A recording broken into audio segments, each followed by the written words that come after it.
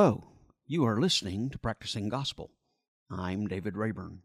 My guest today is the Reverend Dr. May Elise Cannon, who is an ordained pastor of the Evangelical Covenant Church and is the executive director of Churches for Middle East Peace, based in Washington, D.C. Dr. Cannon is the author of numerous books, and she has one coming out at the end of this month entitled Beyond #Activism. But today, I want to focus on her first book, which is Social Justice Handbook, Small Steps for a Better World. Most of us who want to be caring and loving people want somehow to be involved in making the world better. And in order to do that, we want to be involved, especially in making the world more just and fair. The demands of life, however, absorb our time and hinder our efforts, and we don't always know how to become involved. And so that's why I want you to know about this resource. It's a wonderful resource, even though it's a decade old now. It's a great way for you to begin thinking about how to be involved. Her subtitle, Small Steps for a Better World, give you those processes and those steps to take in order for you to become involved. She, in her second part of the book, gives an encyclopedic list of different social issues, and then she gives you a description of those issues, some first steps in order how to get involved in that issue, each issue, and then some reading that you can do in order to become better informed about that issue. So, this resource is a way for you to begin thinking and exploring what are you concerned about? What ways are you wanting to be involved in making our world a better place?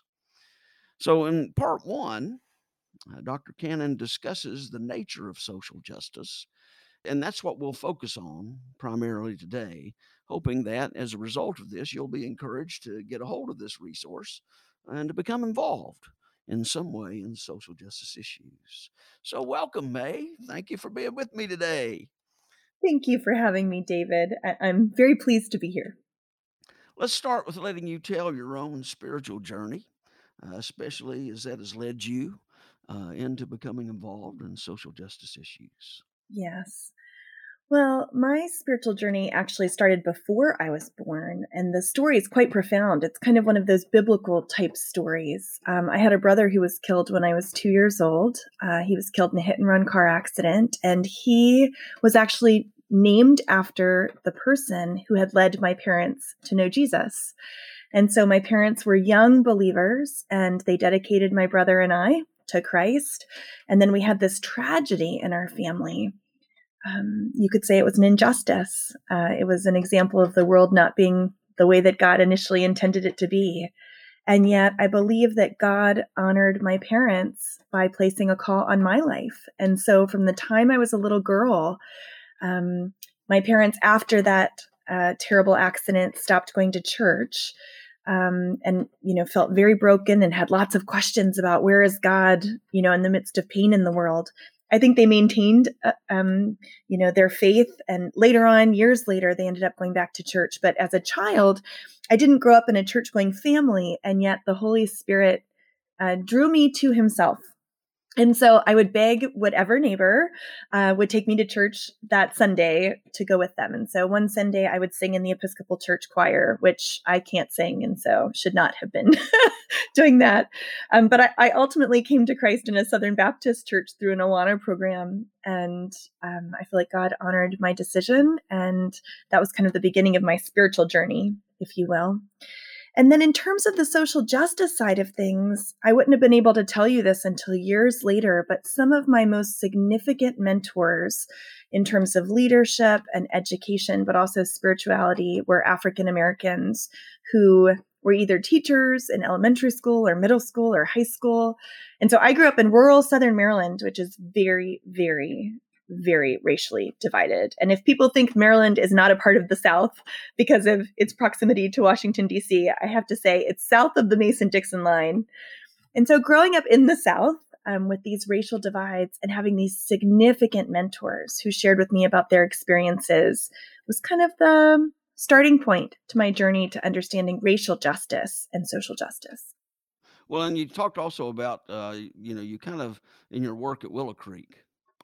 So kind of talk about that a little bit about how that kind of led in specifically to your interest in some of the social justice things. Sure. So Willow Creek was the first ministry opportunity I had. I was a seminary student and was hired to be a director in a ministry there called Extension Ministries, which focused on domestic work in the U.S. context and national engagement with justice issues, poverty, homelessness. We worked with the prison populations.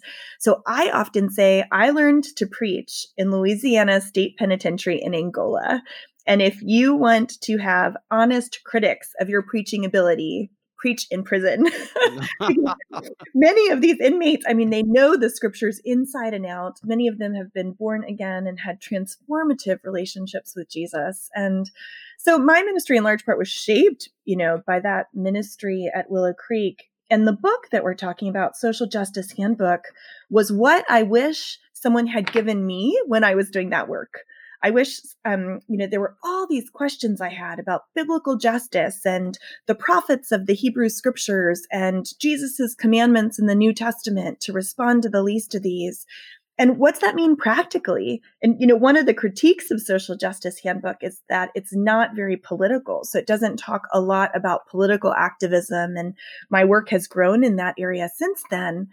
But the book was really meant to be the questions that the community I was working with at Willow, it's the questions we were all asking. What's it mean to live out what you were talking about in the introduction? What's it mean to live out the gospel in a way that responds to wrongs in the world? When we see injustice, when we see brokenness, when we see extreme poverty, when we see racism, when we see little girls around the world not being able to be educated because of their gender, let alone suffering sexual abuse. When we see these things that are brokenness in the world, how does God call the church to respond? And I think the small steps for a better world is meant to be an encouragement because we can easily become overwhelmed by how much that's happening around us that's painful or broken or not yet fully redeemed.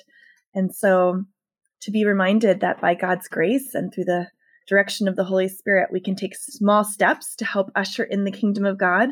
As we pray the Lord's Prayer, we can actually act out the things that Jesus has called us to as well. My interview yesterday was with Rabbi Nancy Fuchs Kreimer, and she was talking about Tikkun Olam, which is a Jewish practice of repairing the world. And it can involve these little small steps that you're talking about. And so that's why I like your book and your resources, that even if it doesn't get into the politics that you may have been criticized for, it does get you involved and it gets you started. So talk a little bit about your understanding then, consequently, of social justice and especially maybe as you distinguish that from biblical justice. Yes. So justice is as simple as right action or, the world being the way that God intended it to be. That I think that's a very simple but true definition of justice. And, one might say justice is getting what one deserves. And social just means it has to do with community. It has to do with people. And so often this association, particularly in the context of the church, people might hear the term social justice and they say, oh, you're just a liberal activist, or it's dismissed often in conservative Christian circles because of some of the history of the social justice movement. But when we go back just to the pure definition of social justice, it really just means justice within the context of community. And I would assert that community justice is incredibly biblical. So we could spend hours and hours and hours, David, just looking at what the scriptures have to say about what justice looked like in the context of community. There are literally books about it in the Old Testament and in the New. And in that regard, biblical justice, I often define as the process of the world becoming the manifestation of the kingdom of God, the way that God intended for it to be. So I point often to Leviticus Not many people would say Leviticus is their favorite chapter in the scriptures or favorite book in the Bible, but Leviticus chapter 25 talks about the year of Jubilee, and it creates this picture of what it might look like if prisoners are set free, and if debts are forgiven, and if slaves are freed, and when people who are poor, not only are their debts wiped away, but they're given adequate food and adequate access to resources. So we often talk about one of the significant components of justice is some people have certain privileges that other people groups do not. And so social justice, and I would assert biblical justice, is about all people being given access to resources that come from God, And so, Leviticus 25 and the year of Jubilee. And if we fast forward, through the prophets of old into the New Testament, Jesus's very first message that he ever gave in a sermon is found in Luke chapter 4. And it's the verses that talk about the year of the Lord's favor being proclaimed in the person of Christ, which was a direct reference to the year of Jubilee. And Jesus said, "The Spirit of the Lord is upon me. I've been anointed to preach." To who? To preach good news to the poor, to proclaim freedom for the captives, recovery of sight for the blind, to set the oppressed free. That's the definition of biblical justice. Well, so and you talked also in your understanding of social justice about relating to changing causes. Yes. So talk about that a little bit. Sure. So this might be a good time to reference Kevin Blue and his work. He wrote a book called Practical Justice, and I write about this in the Social Justice Handbook.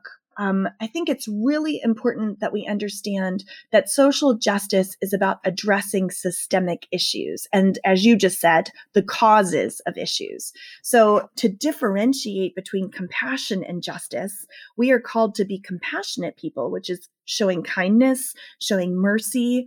I often describe an act of compassion as if you have a neighbor who loses a loved one, fixing them lasagna and seeking to sit alongside of them. That's a compassionate act. Whereas justice is addressing systemic wrongs and systemic issues.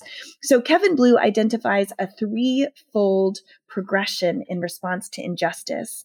And he describes it this way. He says, first, we're called to provide a direct relief when people are hurting. So in other words, if someone's hungry, you would give them a fish. And that's what I was talking about in terms of compassion, responding to the immediate need. The second step is fighting injustice by teaching a person to fish or giving them other skills. So if someone's hungry, you don't just give them the fish, you might give them a fishing pole and teaching them how to fish to be able to meet their own needs. But then we would be not addressing the systemic wrong of why that person, can't support themselves in terms of food if we didn't directly address the system. So say the person's trying to fish in a pond and the pond is polluted, right? And they'd be able to support their family or support themselves by fishing there. The holistic step of justice is being able to address why the pond's polluted and cleaning it up, so that then not only does the person have a fish and have a fishing pole and know how to fish, but that the system, ills in the system are then made right or remedied. Well, and you kind of further that discussion a little bit by making a distinction between like direct and indirect justice and direct and indirect injustice. Kind of what do you mean by those? Yeah, well, I'd have to look specifically in terms of the written context for more about that. But I think that there are certain issues that we're so far removed from, we might not be able to directly respond to them. I might not be living next to the pond. So for me to go and clean the garbage out of it might not be a way that I can respond directly. But I can contribute to organizations that are doing that work, or that I can contribute to, let's be more environmentally friendly in our homes. So we're using less water, and so we're using less resources.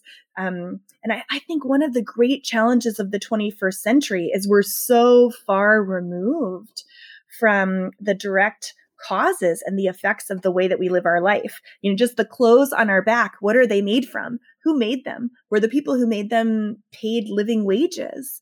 And so that's one of the things that's exciting about movements in the 21st century is there's now organizations and groups that are saying, hey, we're going to make our clothes out of sustainable materials and make sure that the people we buy them from are actually treated well in the factories. And kind of addressing all those different steps in the supply chain, I think, is a really critical way to address both directly and indirectly that whole system that we were talking about.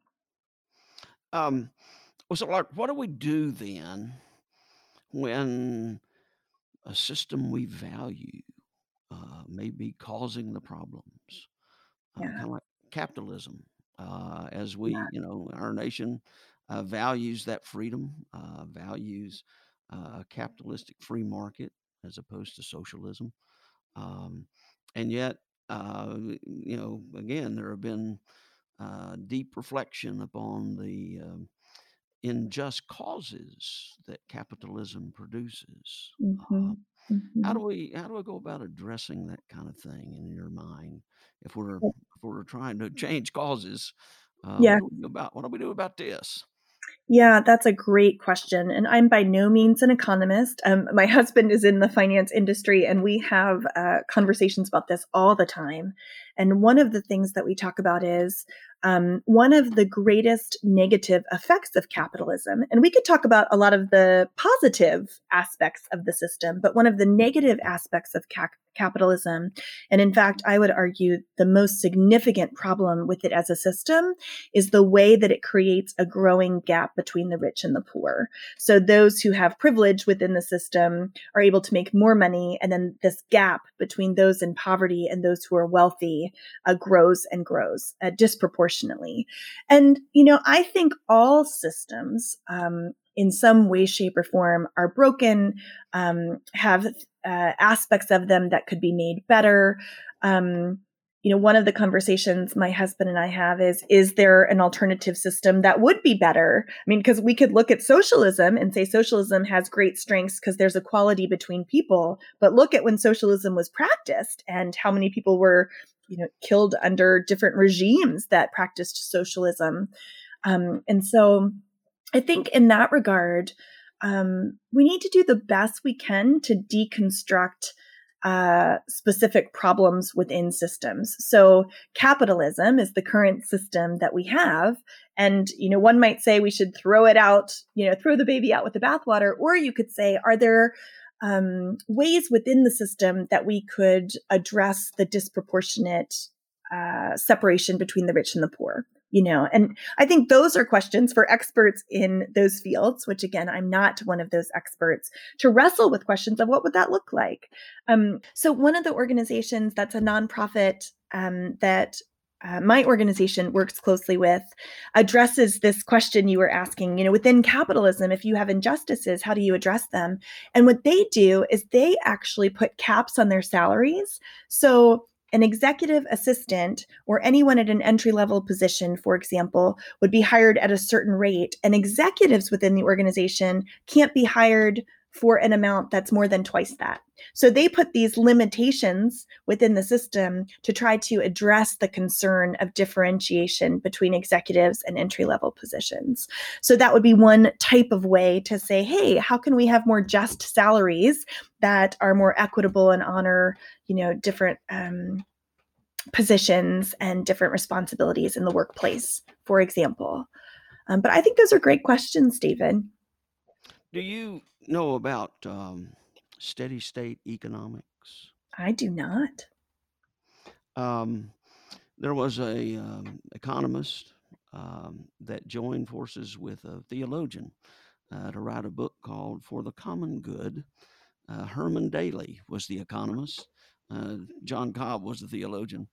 But Herman Daly is kind of the father figure of a growing number of economists uh, that have developed this approach to the economy called steady state economics. Um, it considers both the way we do capitalism now and socialism as growth economies. And in response to both of those, it attempts to provide a different perspective, a third option, which they call steady state economics. Um, there's a wonderful book by Rob Dietz called Enough is Enough that gives you some really good guidelines on the specifics, like you were talking about, that ways to modify what we're doing now. I love that. I love it, So, and I'll pick up the book. yeah. Well, so you were talking about that for each person, um, there's a cluster of dynamics and issues that come to bear on deciding how you want to be involved in social justice and what specifically you want to do in social justice. I think you list 9 components. We don't have to talk about all 9 if you want to, but at the same time, kind of touch on that. Talk about that, what you mean by that a little bit. Yeah, that's actually one of my favorite chapters of the book. The title of it is From Apathy to Advocacy. And, it's funny, at one point, the book that's coming out in May, I wanted to call it From Apathy to Advocacy. And my editor said that I shouldn't call my readers apathetic because it might be viewed as a criticism. And I don't mean it as a criticism. I just mean all of us, I think, in some way, shape, or form, get overwhelmed by the things we see in the world. And so here's what I believe, and I think the scriptures teach this about vocation and calling, that that there are aspects of the gospel when we hear the greatest commandment is to love God, and then to love your neighbor, that all of us are called to love our neighbor. But I don't think that that means that all of us are called to be experts on sex trafficking and fighting against, certain specific issues. And so one of the first things we need to do is prayerfully discern what is it that God has uniquely called each of us to do. And so there's a vocational question. When we're asking the question of what does it mean to be an advocate of social justice, I think there's a vocational question we need to ask of what has God uniquely called each individual, but each community. I think different churches are called to engage in different parts of the world and address different issues in their own backyard. So I think that's really important to understand. As this book, Social Justice Handbook, addresses 147 justice issues, should all of us be trying to do everything we can for all 147? I'm not sure. I actually think there's unique calling on each of our lives. And in terms of the 9 steps, I mean, the things that I talk about are prayer and the power of prayer in dismantling, spiritual systems, the process of awareness, of being educated about certain issues. And I think it's really important we not get stuck in awareness, because we could spend the next decades trying to learn about issues and not actually working, to make a difference in response to them. I talk about lament. I mean, you mentioned, what do we do when the systems that are causing problems are systems that we believe in or systems we're invested in? And in that regard, one of the 9 phases and components of apathy to advocacy is sacrifice. Sometimes it means giving up power or giving up privilege or giving up money or sharing platforms. And so I think it's important for us to understand, as we enter into a transformational discipleship journey and as we seek to be advocates of justice, we are going to be called to give things up. Jesus said, pick up your cross, take up your cross and follow me. And so I think that's, exemplified in the scriptures, and certainly is a part of what practical advocacy looks like in the world. So, how do we, like, when our Christian values kind of chafe against our national values? Mm. Not so much in terms of capitalism, but um, how do you in your mind uh, relate to secularism Mhm. and pluralism and um, multiculturalism? Mhm. Because our founding folk um, put in the Constitution religious liberty, Mhm. Mhm. which and that includes no faith, and not just faith, but no faith, and so that has created a secular culture for us, and a pluralistic culture. Um, and all that then ends up bearing on definitions of justice Mhm. and how that is lived out. Hmm. So, in your mind, what do you do Hmm. as far as relating your own Christian perspective to social justice in a Hmm. pluralistic and secular society? Yeah, great question. I mean, when I look at the parables of Jesus and the encounters that Jesus had in the world, I don't think he ever compromised on righteousness. I don't think he ever compromised on justice. But when I see that he had direct encounters with people in society, that he welcomed them and said, "Come follow me." He didn't beat them over the head. When he met the woman at the well, in John chapter 4, who he knew had many husbands, he didn't impose on her a legal mandate of the Jewish law. And he would have been completely right to do so. I mean, the Jewish law regarding marriage, and she was obviously in violation of it. And so I think, in terms of politics and nation and biblical law and principles, I personally don't believe that you mandate morality. I don't think that Jesus did that. I think Jesus welcomed people to himself. Um, and that was not a compromise of, like I said, Jewish law, for example. And I think when we talk about nationalism and we talk about, you were talking about secularism, and one of the questions I would ask people who self-identify as Christian is, who is our ultimate allegiance to? I mean, I have a lot of pride, living here in the United States, and I'm a daughter of a veteran and a granddaughter of a veteran. My father actually died because of his exposure to Agent Orange later on in life, but gave up his life for his country, was perfectly healthy, and died of lung cancer because of exposure to Agent Orange, which I feel like is the highest sacrifice when it comes to patriotism and nationalism.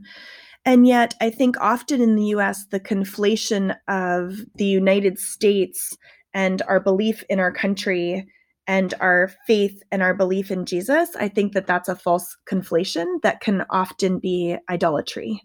And so, is God the God of the United States, or is God the God of the world? And did Jesus die to forgive us for our sins, only those who self-identify as American? Or did Jesus die for the forgiveness of sins of all who choose to follow him, right? And so I think that the theology behind the questions you're asking is really, really important, that those are important theological questions that we need to really understand. We can be patriots and be followers of Jesus. I was going to say something very controversial, but I don't think that means, that we should have the U.S. flag on the altar, for example, which I know is a very controversial issue in a lot of churches. So, how does this process that you've talked about in the first part of your book shape what you're doing now with the uh, World Churches for Peace? Yeah, Churches for Middle East Peace. Yes. Yeah. Yeah. So when this book was coming out, just about 10 years ago, I was on my first spiritual pilgrimage to the Holy Land. I had dreamt of going to Israel my whole life, of seeing this place where Jesus lived and breathed and did ministry. And when I was there, I was introduced to the Israeli-Palestinian conflict in a way. I mean, I thought I was super smart. I had several master's degrees. I was getting a doctorate. I thought I knew a thing or two about the world. And I saw these signs when I was there that said Free Palestine. And David, I thought Palestine was just a map in the back of the Bible. I knew nothing about the Israeli-Palestinian conflict. And so that started me on a journey where I ended up doing my PhD in the history of U.S. Christian engagement in Israel and in the Israeli-Palestinian conflict. And now I have the privilege of leading this broadly ecumenical organization. It has almost 30 member communions and denominations, broadly ecumenical, but it's a Christian organization that's committed to doing peace building in the Middle East. And so our advocacy priorities are focus on the sustainability of the church in the Middle East, which is disappearing. I just was in Iraq in November, for example, and was meeting with Christians who had suffered during the ISIS control there. So we work on holistic peace building, humanitarian and economic assistance, and human rights as mechanisms of advocacy and peace building in the Middle East. Okay. Well, that's wonderful. And Thank you. thank you for your work on that. I have a series separate from this, specifically on peace building. Oh, So maybe we can have you back I'd love and it. talk specifically about that. Yeah, that'd be. Well, I'm grateful for your time today, and I'm thank you for what you've done. Yeah. And we will hopefully not only talk about peace building, but some of your other books. Thank you. I really As well. appreciate the invitation. Good to be with you, David. Well, you are listening to Practicing Gospel. I'm David Rayburn. You can learn more about Dr. Cannon, her work, and her books from the Churches for Middle East Peace website, which is at cmep.org, or from her own website, maecannon.com. That's maycannon.com.